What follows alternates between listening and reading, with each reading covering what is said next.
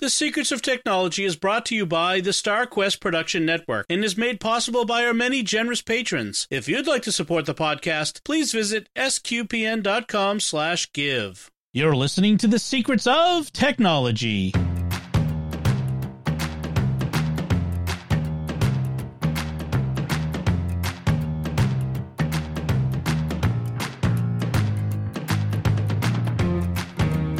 Hi, I'm Dom Bettinelli, and you're listening to The Secrets of Technology, where we discuss the technology news that's important to you from a uniquely Catholic point of view. And joining me today on the panel are Father Joseph Sund. Hey, Father. Good to be with you. And Victor Lambs. Hey, Victor. Hi, Dom. Folks, I want to tell you about another show on the StarQuest Network you are sure to enjoy called The Secrets of Stargate. You can find that wherever fine podcasts are found or at sqpn.com/Stargate. And get in now because they're just about to start the, sixth season. The sixth season where Corin Nemec's character, why did I forget Jonas Quinn. Jonas Quinn. I kept wanting to call him Jacob. Jonas Quinn is joining the team, and yes. So if you've ever watched Stargate, you know what I'm talking about. So yeah, it's one of my favorite seasons. Yeah. You should be listening to the podcast. All right, enough of that.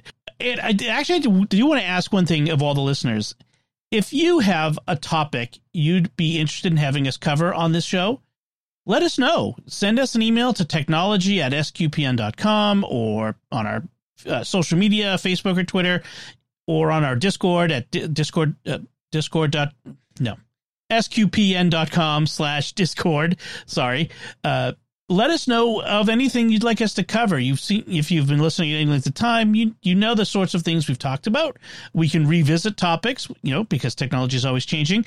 Or if there's topics we haven't covered, we would love to, get your feedback and get your interest. And, we've talked about things that were tangentially tech, but the tech of something else, tech of camping we've done, then the tech of the job search and that sort of thing. So let us know what you're interested in, and we'd love to incorporate that into the show. So let us get into our main topic today, which is the latest on teens and social media. And there's been two big reports that have come out in the last month that, no surprise, have major warnings about social media and teens. That's not exactly news to anyone, but there's some specific data and recommendations coming from the U.S. Surgeon General and the American Psychological Association, two separate reports. And we have a great panel for this because I've got teens. Victor, you have teens, right? Yep, I sure do. Older and younger, I think. And younger, yep. Yeah. And 20s and ones, I guess, or 10s or whatever you want to 20s and singles, which sounds like I'm going to the store. And Father, you teach in a high school. You spend your days teaching teens. So, yep, exactly. So you probably actually are more in tune with this stuff than even Victor and I are, to be clear. So let's talk quickly about some of what the Surgeon General and, let's start with the Surgeon General's report. And he's got a pretty down view of social media's effects on teens, basically saying it's a significant mental health risk. And he doesn't come out and say that kids shouldn't use social media, but gosh, does he come close to it? And maybe only doesn't say it because of the political ramifications of if he came right out and said it. What did y'all think of the Surgeon General's warnings? Yeah, I mean, I think it's things that we've been hearing, at least, rumblings of for years. I mean, as an adult using social media, it wasn't, something that I could say was a net positive necessarily in my own life. Yeah. It can make you agitated. It can bring out your worst, tendencies even as an adult, and giving these to these sites and stuff to kids whose brains are still, very malleable. I can definitely see how it would cause a lot of trouble. And it really just speaks to the continued need for parental engagement and what your kids are consuming and participating in. How about you, Father? What was your impression of this? I agree with him, and I think he should have went further. If parents hear me over and over, I'm against kids having cell phones before that they can pay for them, smartphones before they can pay for them, and social media accounts. I just don't like them. And so I see daily the impacts that he's talking about, that it is a mental health crisis, and that the way that it affects our teenagers, especially teenage girls. We can get into other topics of what affects teenage boys, but the mental health part, especially on teenage girls, I see it really weighing down on them. Yeah, part of the report says that one of the conclusions is adolescents who spend more than 3 hours per day on social media face double the risk of experiencing poor mental health outcomes. Okay, double the risk, which is not good because about a third of the respondents who were surveyed are on more than 3 hours a day. Like about a third say they're scrolling constantly, almost constantly. They're engaged with social media. Up to 95% of teens between the ages of 13 and 17 say they use some social media platform, which I think for the purposes of this include things like Facebook, Twitter, Twitch, YouTube, TikTok, Instagram, the big ones. I don't know if they also include smaller platforms that like bulletin boards. I would add that to that. Snapchat is probably Snapchat's going to be their most used, and TikTok. Right. Those two are going to be the dominant ones currently. Yeah.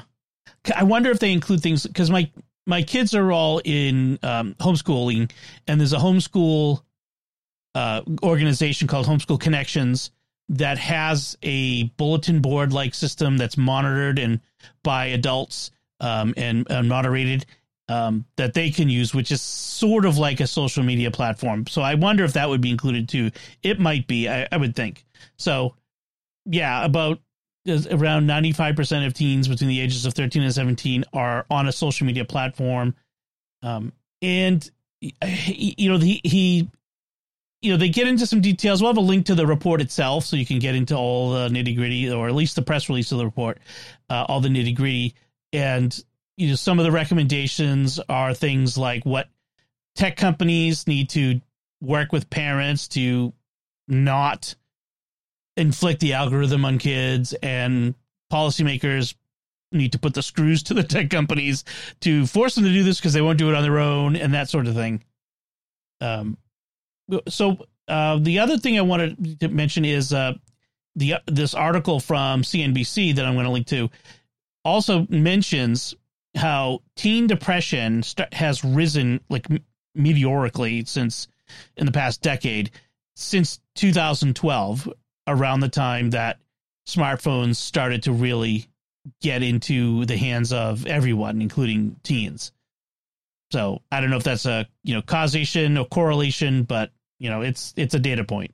I would look at the reality if you remember when we were teenagers. I know that's quite a few years back, but when I went to get away from the kids I didn't want to be around, right? They were the kids you always wanted to be around, and you go over to their houses after. But in every school, in every environment, there's those kids that you just don't want to be around. And now they follow you.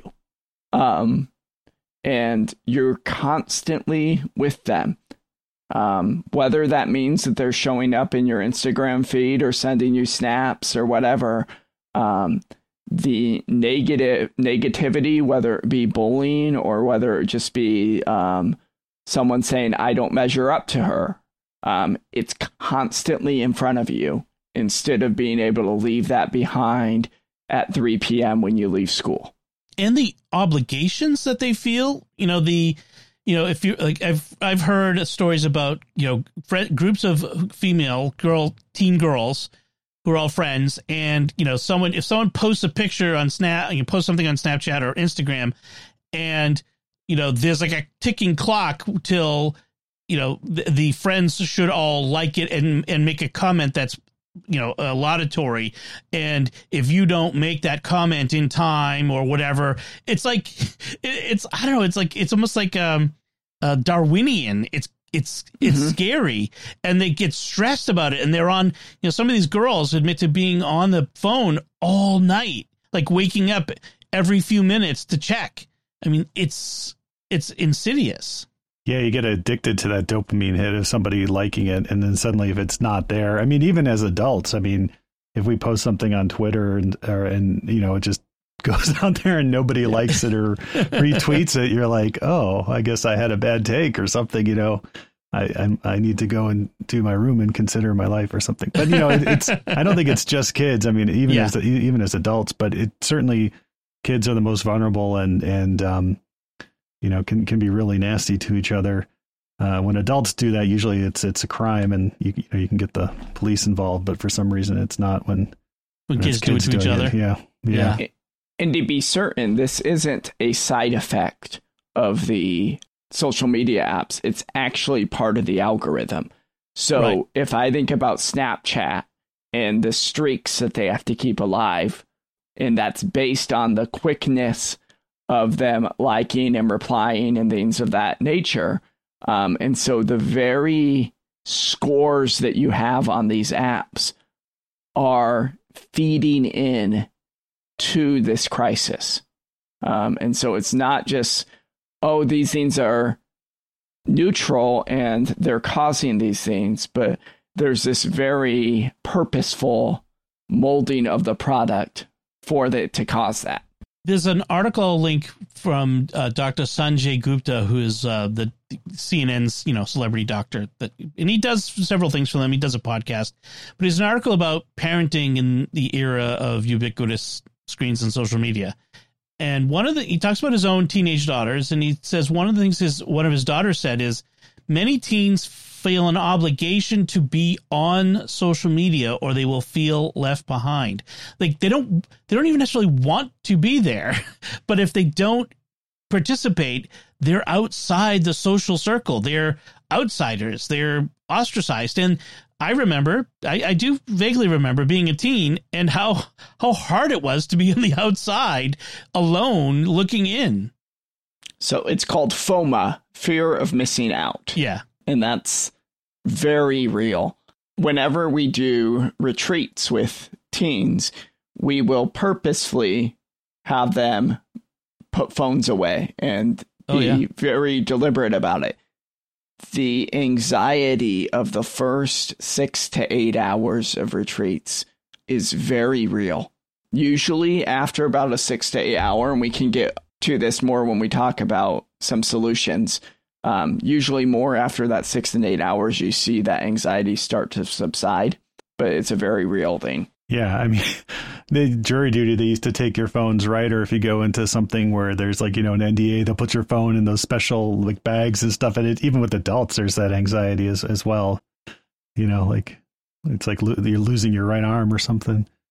Yeah, I remember taking a tour with the scouts of the Coast Guard district control station, like their central, and it's a secure facility. So as you go in the door, all the phones had to go in these little boxes outside the door, and all the adults were like, but it's okay, you can do it. I mean, I was one of them. I was like, but I don't want to leave my phone behind.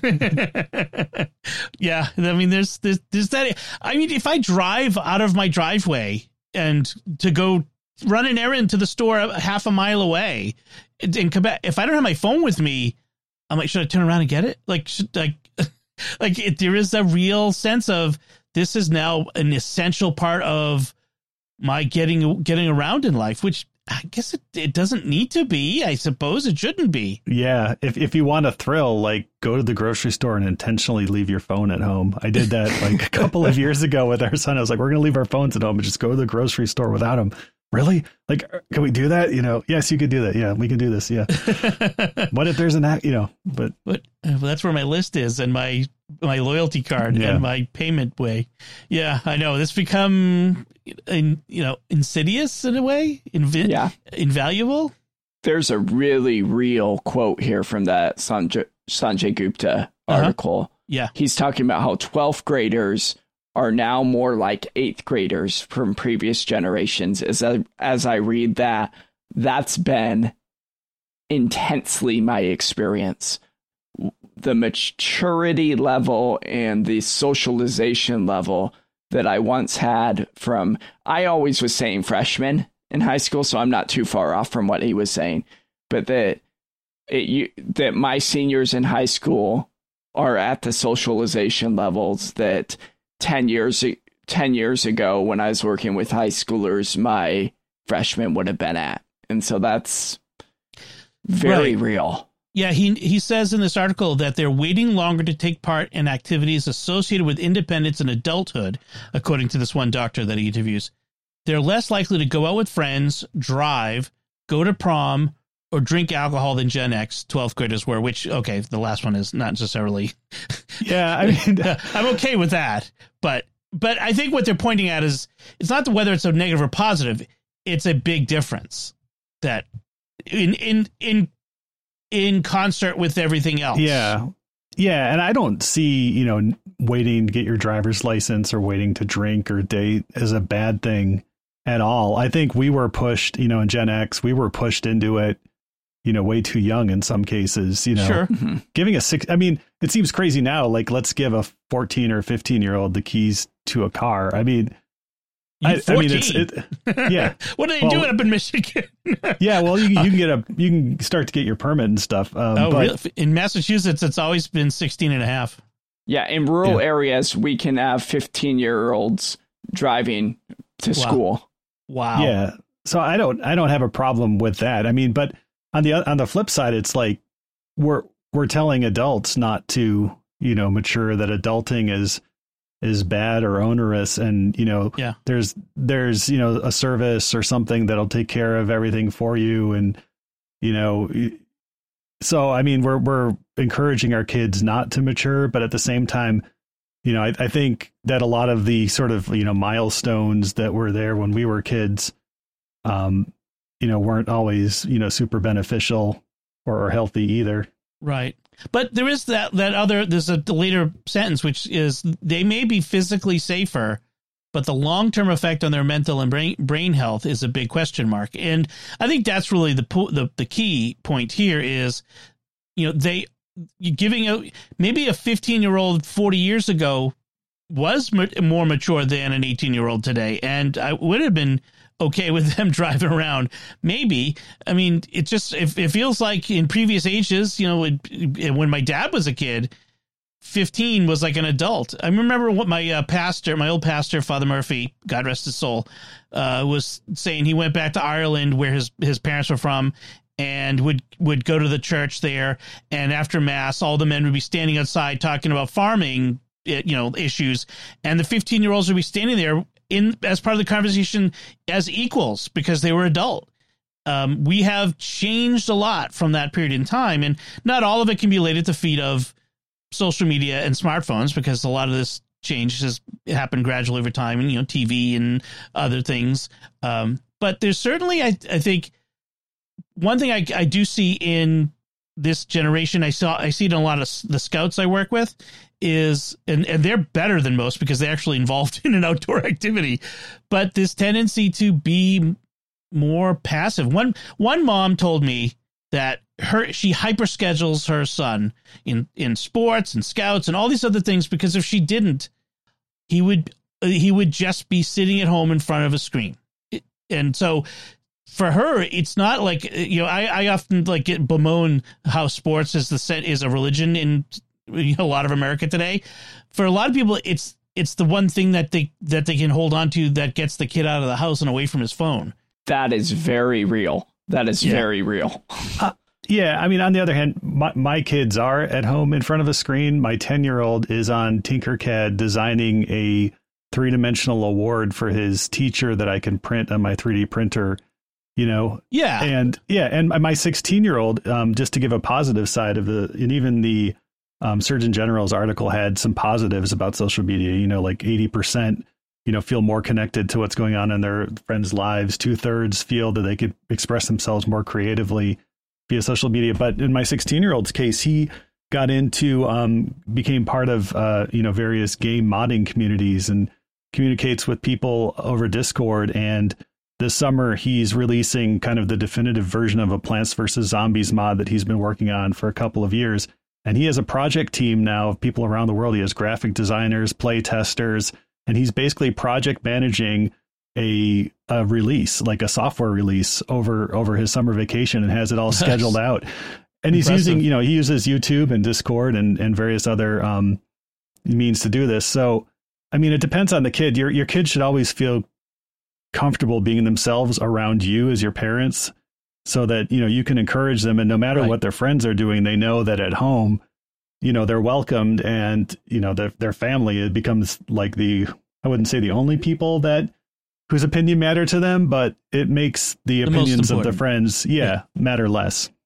Well, and right. I don't want it to be like all technology is evil, because that would be silly for a technology podcast. We'd have to end the podcast. We're done, folks. See ya. Close up the shop. Yeah. But you're right. There are plenty of positive ways to use the technology. A lot of the problems are the uses that are passive, or that drag them into negative social interactions.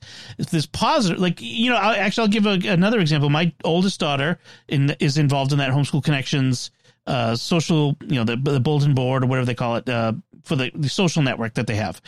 And she has friends from all over the country, some from even, like, she has a friend in Mexico she's close to. She prays with them all the time. She's learned about other kinds of places and ways of being and cultures, and like not just like foreign cultures, but even cultures within our own country. I mean, there's a Midwestern culture and a Southern culture and whatever they do on the West Coast and that sort of thing. There's all kinds of cultures, and she's learning about those.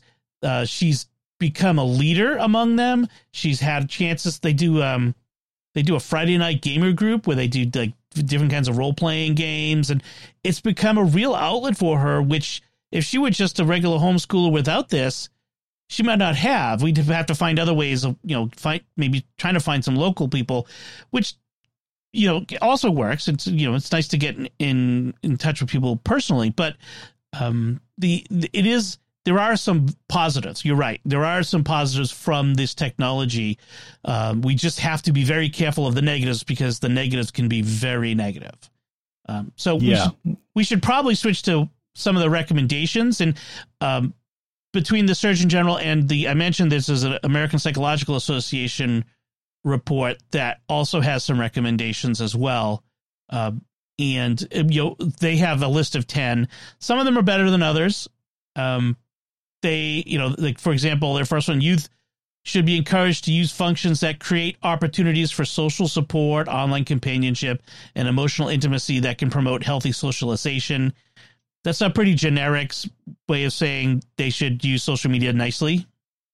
I have a good example of this. My senior class that just graduated. Keep in mind, small rural school, so we had 9 kids in the senior class, and it was surprising to me when I found this out, but it made sense. They have a group Snapchat all together of their class, and by and large, there's sometimes they're not good to each other on it.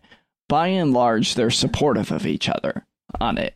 And so, by and large, they're using it to look out for, the kid who forgets what the assignment is, or they know someone had a hard day, and so they're reaching out. Sometimes they're continuing conversations from school that probably would be nice to just stop when they left school. But right. But by and large, I think there's moments that they are using that for a positive thing. I think that could be done just as well over iMessage and actually have a record of it, but that can be my soapbox there. Right. I like this other one, the next one that they offer too, or one of the next ones. They mentioned in early adolescence, so between 10 and 14, adult monitoring is advised for most youth social media use. And as they get older, autonomy can be increased gradually. And I would say at 10 to 14, I don't really think they should be on social media at all.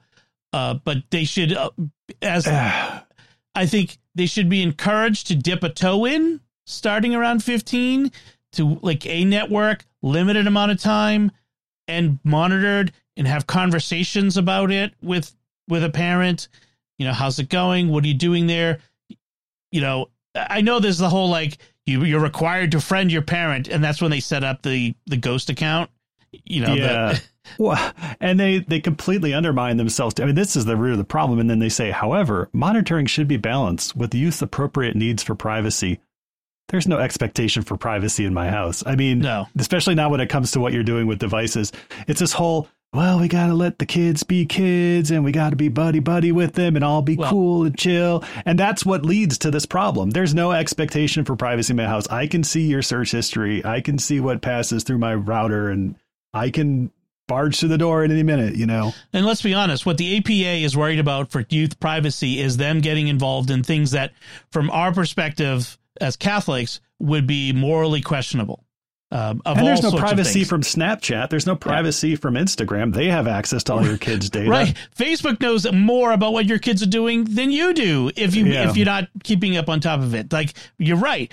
There is no privacy from the tech companies. And so, yeah, that is it's the APA is infected with this spirit of being suspicious of parents, and that's so you're going to take their recommendations with a grain of salt. That is true. Victor, to go back to your comment there and kind of pulpit pounding a little bit here, you're not meant to be your children's friends. You're meant to be their parents. Yeah. Right. You're meant to raise them. You're meant to discipline them.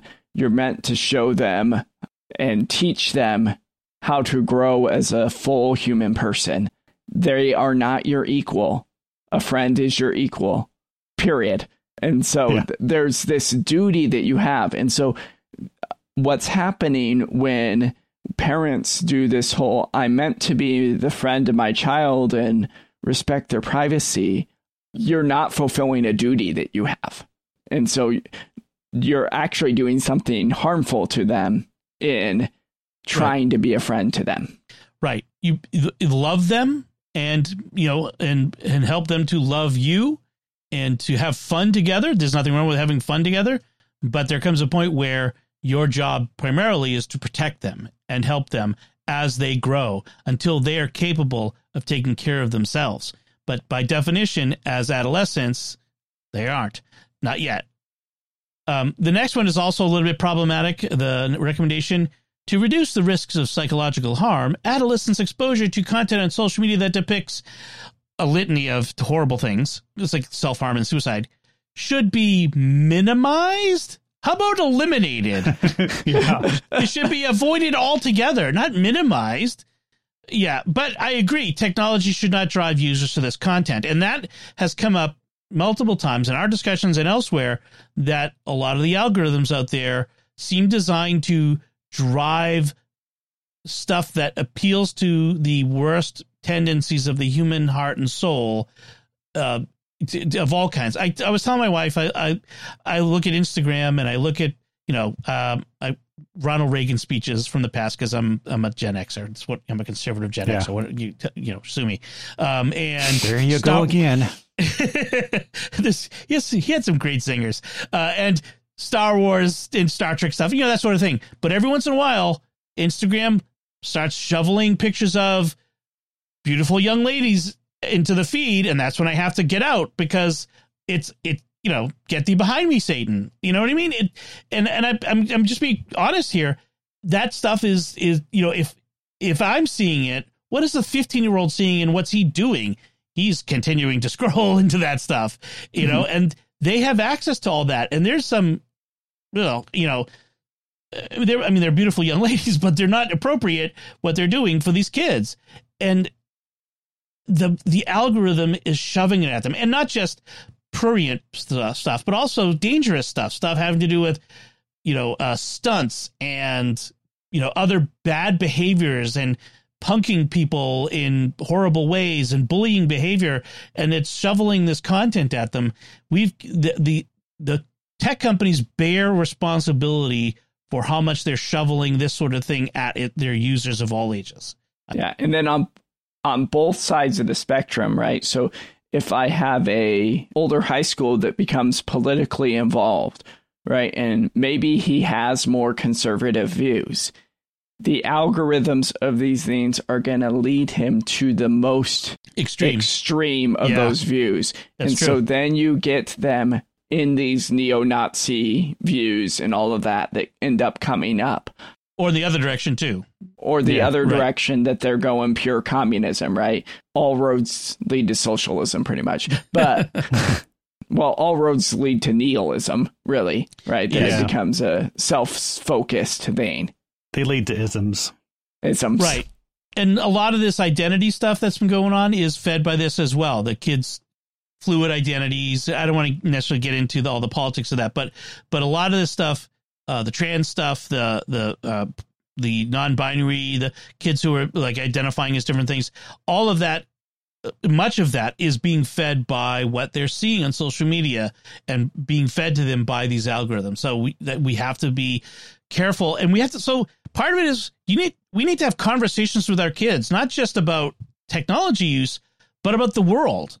Sit down and talk about your values and the things that are important to you and how you see the world, and help them to see that maybe this is the better way to evangelize them for one thing is part of it.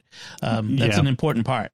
Social contagion, that theory is social contagions are very real, and you have to treat them just like you would any other infectious disease, inoculate yourself against it as best you can. And then, when you come into contact, wash it off of you as quickly as you can and don't spread it. At a topic that comes a little more sensitive, but there is another pandemic inside this of the viewing of adult content by teenagers, especially by teenage boys. And this has fed into it. And there is a very real reality that there's young men who are trying to get away from it. And the use of social media keeps drawing them back into it. And so if you're a parent and you say, certainly my boy's not the one looking at adult content, get your head out of the clouds and stop lying to yourself. Because it's everywhere. It's happening. Yeah. It's everywhere. Imagine if it had been this accessible when you were 15 or whatever, right? Yeah. I mean, I don't mean to make light of it, but, when I was 15, you had to, one of your friends had to find his dad's magazine that was hidden in the back of a closet, and then, that was it in a magazine. The stuff kids have access to now is pure evil in a pipe, I mean, it's just so. And it's awful. Designed to be as addictive. I mean, you talk about the algorithm. It's like, what it's they say, crack. pornography is 10 times as addictive as cocaine, right? Or something. And now you have this algorithm that's basically developing new types of cocaine whenever you want it. So, right. So, yeah, you're giving your kid $10,000 and setting him loose in Vegas is basically right. A little worse, actually. Yeah. So my 10-year-old would walk out with $2 million at the end of the week, counting cards or something. But you figure it out. But let's not encourage this then. Yeah, we won't. Yeah.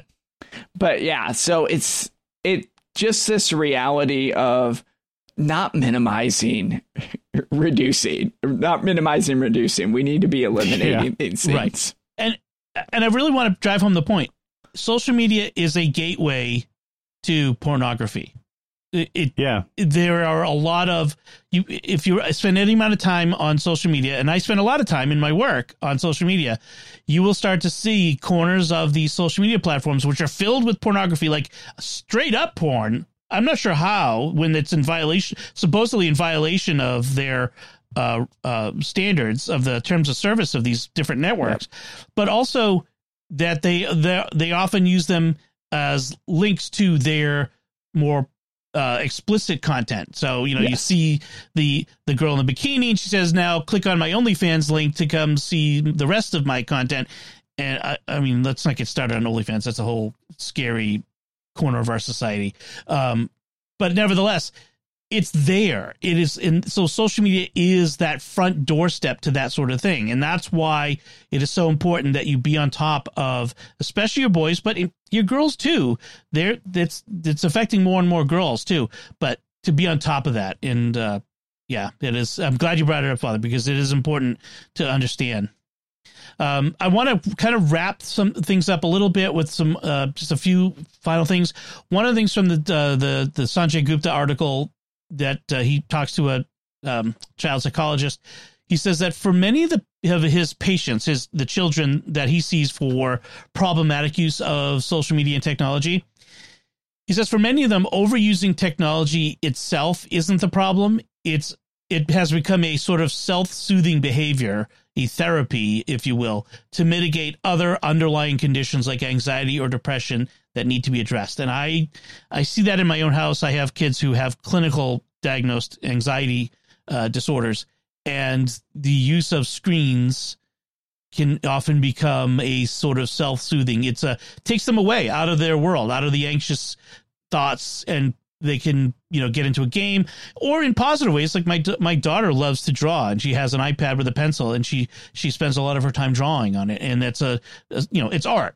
I mean, it's instead of a paintbrush in paper and paint, she uses the iPad. So that's not in itself a problem, but overusing, over obsessing into things can become a symptom of a deeper issue, and so that's something to keep in mind. Yes, and so the chemical releases, right, that they receive from these make it even more soothing, right? So there's proof in scientific studies when they get that light, there's a hit of dopamine. Yeah. And that's going to help soothe a little bit of anxiety for a moment, right? But what it does long term is it makes that anxiety crash even harder. Right. And so this reality of anxiety, I'm passionate about the anxiety and technology thing because it's one of my most common conversations with high schoolers is around anxiety. Right. And just the pressures that are on them are far more than any of us had when we were in high school. And even if your kid is homeschooled, it can be there too. I see it myself. The pressures are different, but there are anxiety. There are things that bring anxiety about, and sometimes that anxiety is genetic, or there's a physical issue in the brain, a mental health issue or that sort of thing. But you're right. There's a lot of anxiety in kids, and some of it's caused by the technology and social media, and some of it is the technology and social media are symptoms of that deeper problem. So it's both. And any other advice that we want to give to parents as we wrap up this segment? Communication and honesty. Yeah. So there's a thing of like, I have to be a friend with my kid, whatever, but that I disagreed with. But there is a thing of, you don't have to be perfect. And showing weakness to your own teen children is actually a good thing. Vulnerability. So yeah. Vulnerability, right? It's maybe not weakness, but vulnerability. So for example, dads, maybe you've had a struggle with adult content, right? Being able to say to your son, right, this stuff leads me into a bad place. Stay away from it.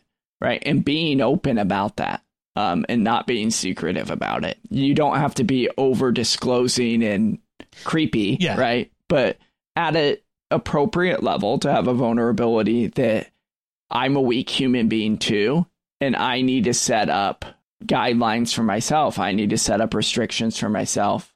I think that can serve conversation and relationship with your kids far more than anything else. Talking to them about social media literacy, technology literacy, those are all important precursors to giving them a phone. That's another one I would say. Victor? I'm reminded of how my dad kept me off of drugs when I was an adolescent. He told me if he ever found dope in the house, he would poison it. That's probably not as helpful, but he was worked in a federal prison for most of his adult life. So yeah, he understood. I just head on a swivel, look alive, keep your eyes open, keep your ears open, and everything. Everything that we've said already. So basically, do what you would do if you were in a federal prison. Yeah. Keep your eyes open, your head on a swivel, look alive. Yeah. Very good. All right. Well, I'm sure we will be revisiting this topic again, and I'm sure there are folks out there who have advice for us and have questions that we could discuss in future episodes. So please let us know. technology@sqpn.com. So before we move on, I want to take a moment to thank our patrons who make it possible for us to create the secrets of technology, including Paul B., Stephen B., Lawrence S., Carla C., and Lori V. Their generous tax-deductible donations at sqpn.com/give make it possible for us to continue the secrets of technology and all the shows at StarQuest. And you can join them by visiting sqpn.com/give. So, speaking of spending too much time on screens, let's go to our first headline, which is Millennials spend more time playing video games than Gen Z and teens. All right, Millennials, you're up next. So that's me. Yeah, that's right. Yeah. So the resident millennial here. It's funny. This is sort of the way that this survey is phrased is sort of like this is a positive. So I'm not sure, but it says the report found that 52% of millennials surveyed rank playing video games as their top interest, and 40% of them spend over 22 hours per week gaming. And that compares with 29% of tweens who spend more than 22 hours per week gaming. That's a lot of time, 22 hours, if you think about it. That's 3 hours a day. Where was this? Yeah, user data from fandom.com. Yeah.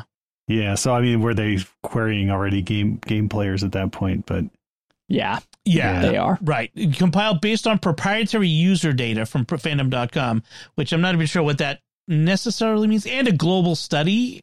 There's a lot of questions about the methodology, and that's the thing you got to do with surveys, by the way, that you see in the news, folks. Question the methodology, how they get this information, and that sort of thing. So the attention span of some of the games that we were playing as millennials compared to I don't want to sound overly harsh here, but the attention span of Gen Z. The fact that, I have a game that there's a quest that takes 25, 30 hours to complete, right? And I have to play that for a few months to beat the game, right? Compared to the games that they want to play that are going to be quick and done.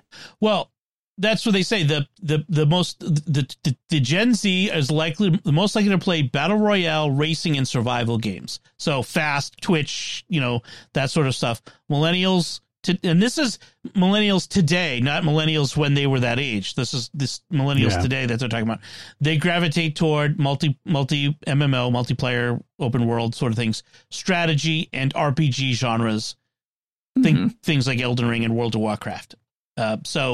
Yeah, I know a lot of Gen Z now don't so much play games as watch other people play games on Twitch and stuff, and they're very popular streamers. I've watched them as well, and maybe even playing video games now is too immersive, and it's just easier for them to experience the game by watching someone else play it. It's like watching TV now. People watch other people play sports, so why not have people watch other people play video games, right? So, but yeah, it is. And then there's some hope, though, with the younger generation coming up with their Minecrafts and their Roblox. It sounds like the tweens and stuff are recapturing some of that Gen X and millennial appetite for gaming. According to the study, it looked like once you get through Gen Z and their Twitch streams, younger kids are starting to get back into it.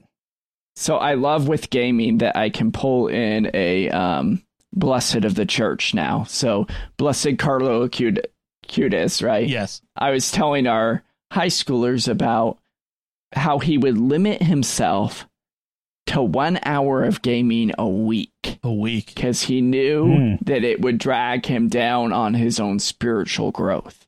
And then we were talking about how one of his favorite games was Pokemon.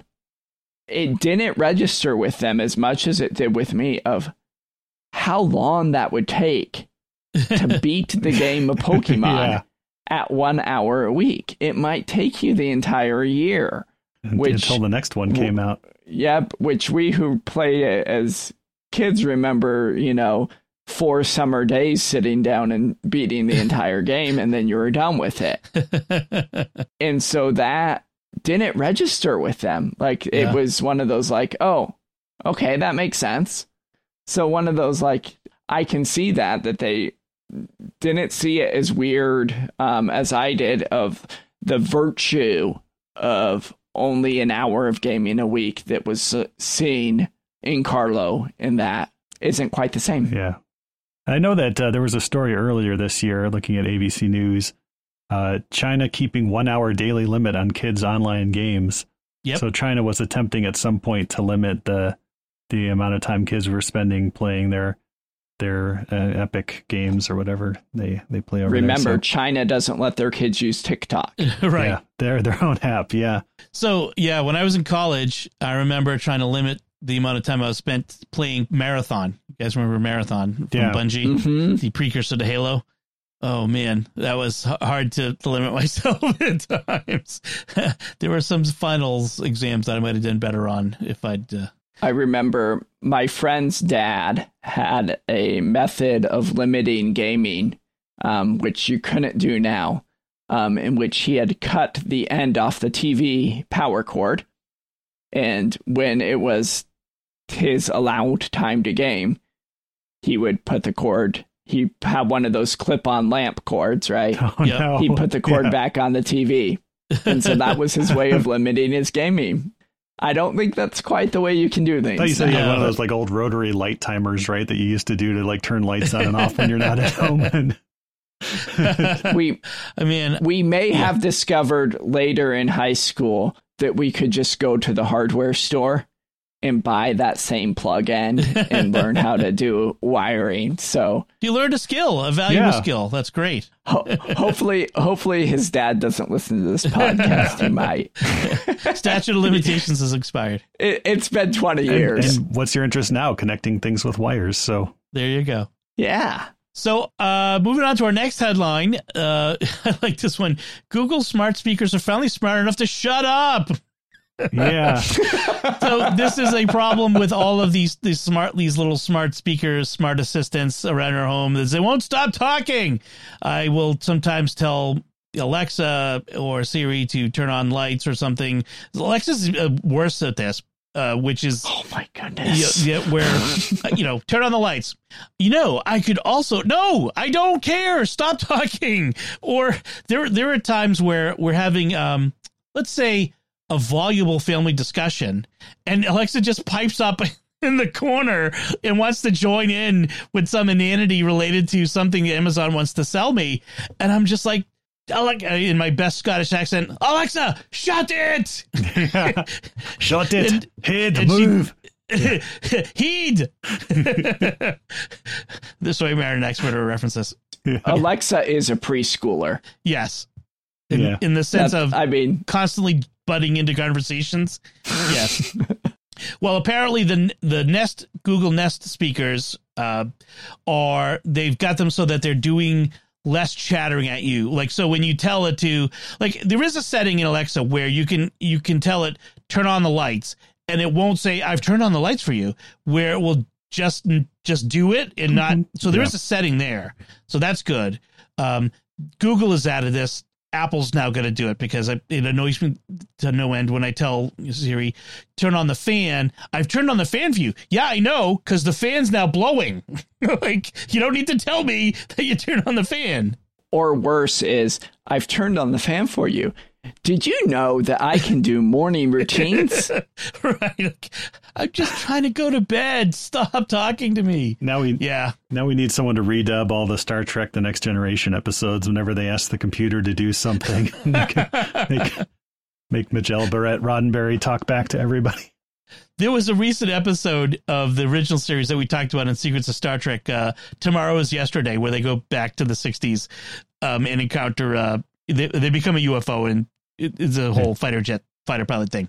But there's this B story where the Enterprise's computer has been modified by these technicians from this female matriarchy world where it now addresses Kirk as "Yes, dear." It's all flustered. It's hysterical. Like I'm like, oh my gosh, that's Alexa. They've Alexa. Now I am worried that our computers stop talking to us, because that is the end of "I'm sorry, Dave. I can't do that for you." Yes. When it starts saying "I'm sorry, I can't do that for you," that's what I start. And then it just stops talking to you altogether. We're done. The world's over. Yes. So, and then our third headline is kind of an interesting one. Tech companies are finally firing tech workers, which is kind of a weird pseudo positive spin. But basically, software engineers are the biggest portion of tech layoffs in 2023, according to Vox.com, where they've been basically a lot of these companies have been laying off other people in other areas, but they finally started, taking it to the software engineers, the programmers, because a lot of these places have been sort of hoarding their engineers. Because once you let these people go, it's almost impossible to get them back. I mean, that's one of the things. A layoff is, in the olden days, they would lay off the guys at the steel mill. They'd go home and they'd wait a few weeks, and then they'd bring them back because, you're just being temporarily furloughed. But a layoff these days is go find another job. And that's going to be a kind of a problem. It's a bit of a brain drain for these companies that can ill afford it, like Meta and Google. There were stories about them getting employees and keeping them, that there were some employees of software engineers that were sitting in offices for 4 or 5 months, not being given any work to do because they just wanted that good employee and that sought after programmer on their crew. Yeah. But they didn't have any projects for them to do. And so that speaks to your thing that they were stockpiling employees, and now they're letting some of that stockpile go, maybe. Right. It's good news for everybody else, though, because, every industry needs just about, if you're doing anything at all with technology, like software developers, data scientists, data engineers, software engineers. So, it's good news now that finally some of these people will be hitting the market for, all these companies and industries where they've had open, positions that they haven't been able to fill. And when a software engineer gets laid off and doesn't go to another company, they often make startups and they start innovating new apps and technologies and stuff. And some of the best technology we have today is stuff made by people in that sort of position. I want to be clear on one part of this, because parts of the article suggest that it might be a thing with, it is not AI replacing coding jobs yet. Not yet.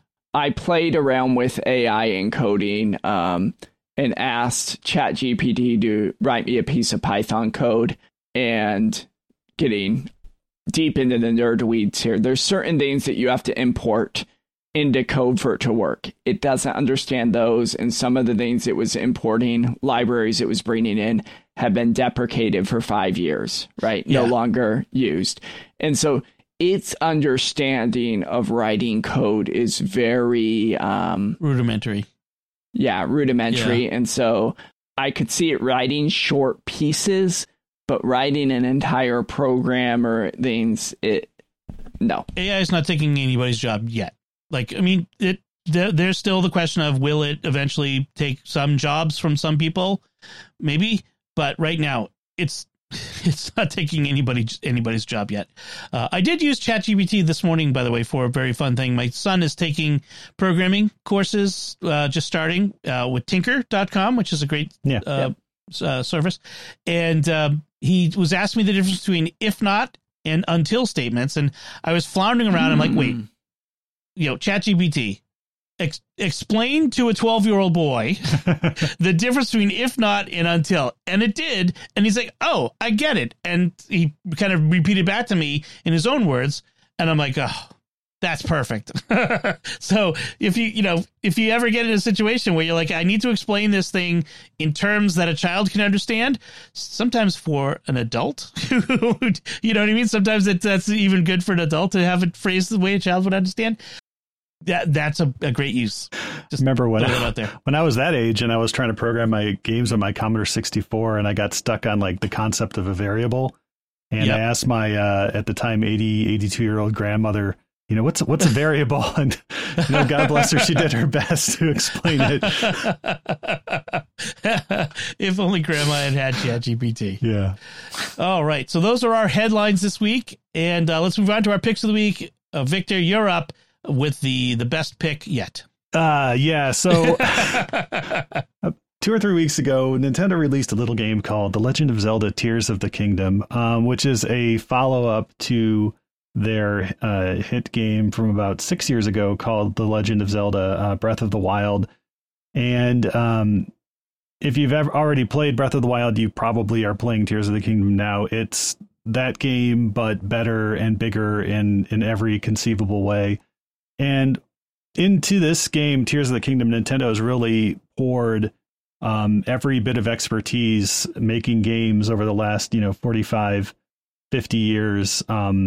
Everything fun that you can easily pick out. This is from Super Mario Sunshine. There's bits of their DNA in every aspect of this game, but just the exploration, there's crafting, there's a physics engine, there's a really good story about, self-sacrifice to defeat evil, how evil persists across the ages, and it's up to, everybody at different stages to fight it. It's a really great game, a lot of fun. Everybody in our house has been playing it for the past 3 weeks now. And from our 8-year-old to our 20-year-old to my wife and me, and we're all approaching the game in different ways. It's a game that you can, say, I want to fight monsters, or I just want to explore this vast world, or I want to create weird cars and boats and see what happens if I, stick all these machines together. But yeah, it's very hard to describe. I don't want to, give too much away, but it's worth, if you haven't picked up a Switch yet, and granted, we're very late in the console's life cycle, it's still worth picking up a Switch and playing this game, because it really is, I think, the pinnacle of gaming over the last 45 or 50 years or so. Man, you got to kill me here. Sorry, it's. I wasn't expecting it to be this good. I was expecting it to be good, but yeah, it's really good. Just got a Steam Deck. Now I'm gonna have to get this too. Well, you're not the only one. In fact, I have not heard a single bad thing about this game. From a single bad review, single person saying, it could have been better.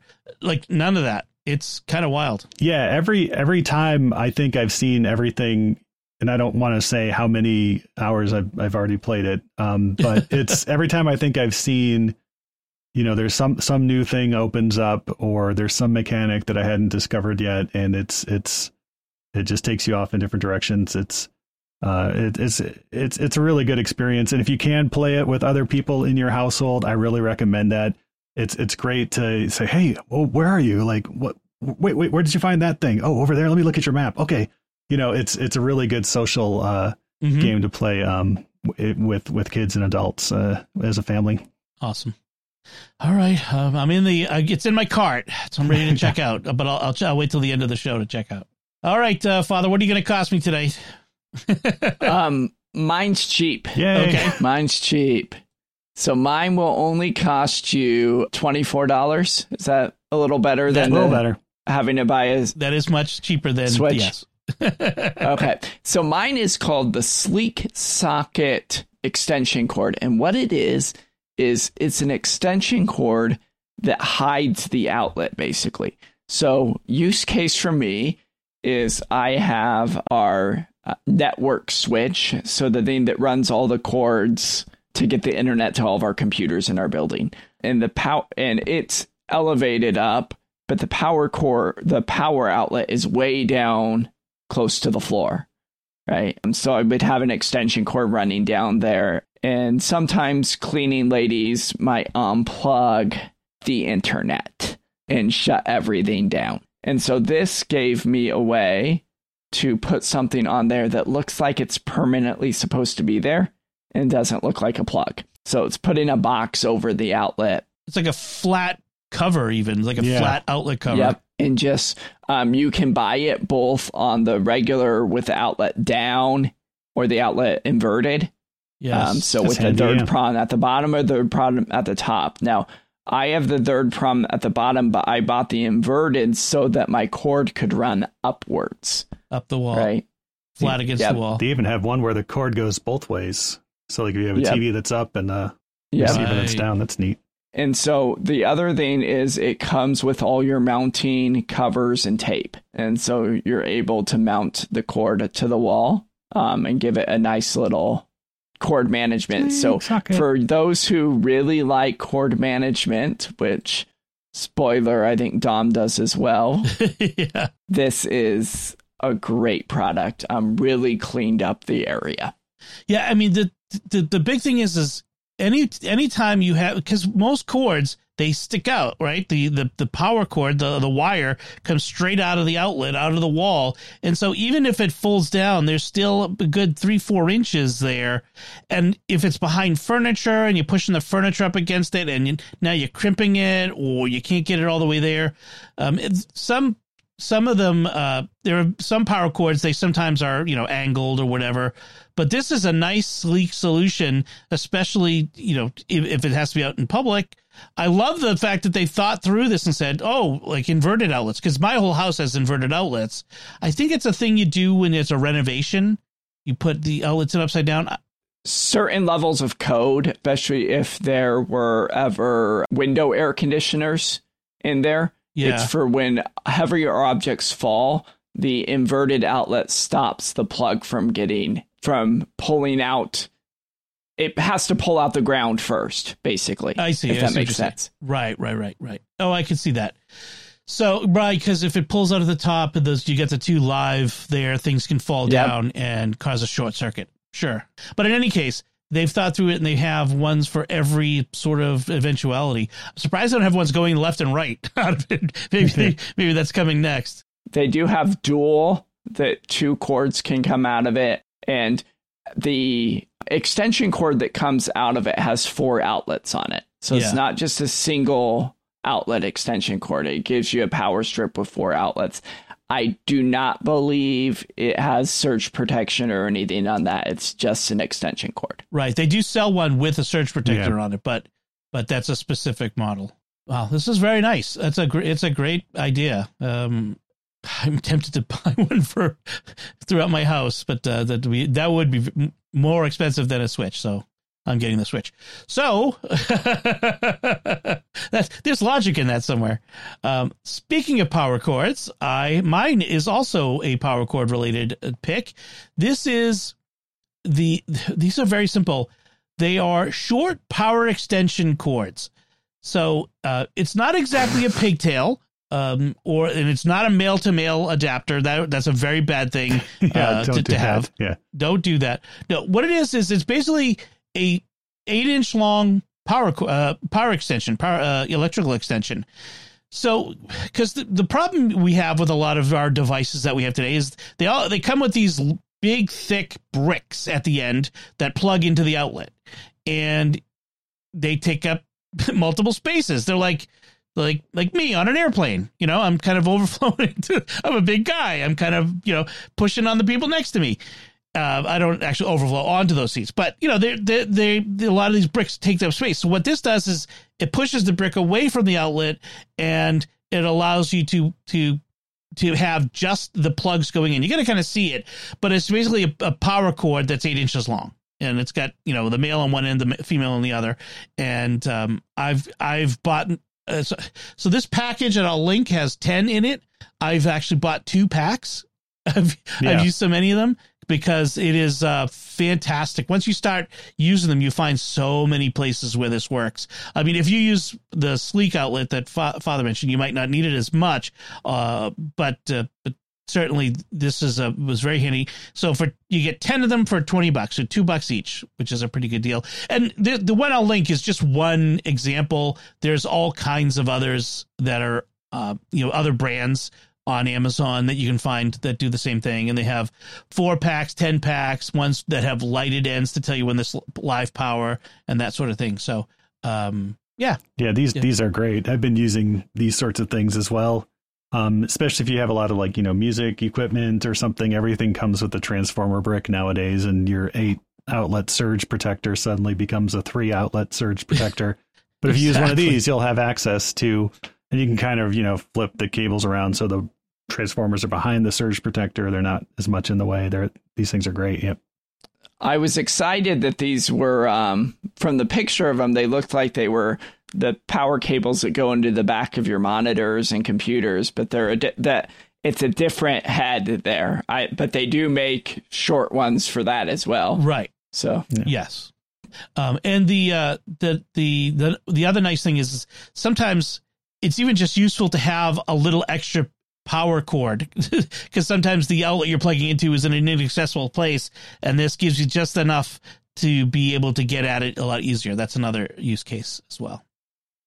All right, so those are our picks of the week, and that'll do it for us this time. We would love to get your feedback on anything we've discussed today. We would love to hear from you. You can do that by commenting on the show at sqpn.com/technology, or the StarQuest Facebook page, facebook.com/StarQuestMedia, or send an email to technology@sqpn.com, or visit the StarQuest Discord community at sqpn.com/Discord. And you can find links from our discussion and picks of the week on our show notes at starquest.fm/TEC214, Tech214. Remember, we'd love to also hear from you if any ideas for topics that you'd like us to approach in the future. Be sure to write a review of the show in Apple Podcasts or any of the podcast directories where you can do that. And share the podcast with your friends to help us grow our community and reach more listeners. Until next time, Victor Lambs, thank you for joining me and sharing the secrets of technology. Thanks, Dom. Father Josephson, thank you as well. Thank you. And once again, I'm Dom Bettinelli. Thank you for listening to the Secrets of Technology on StarQuest.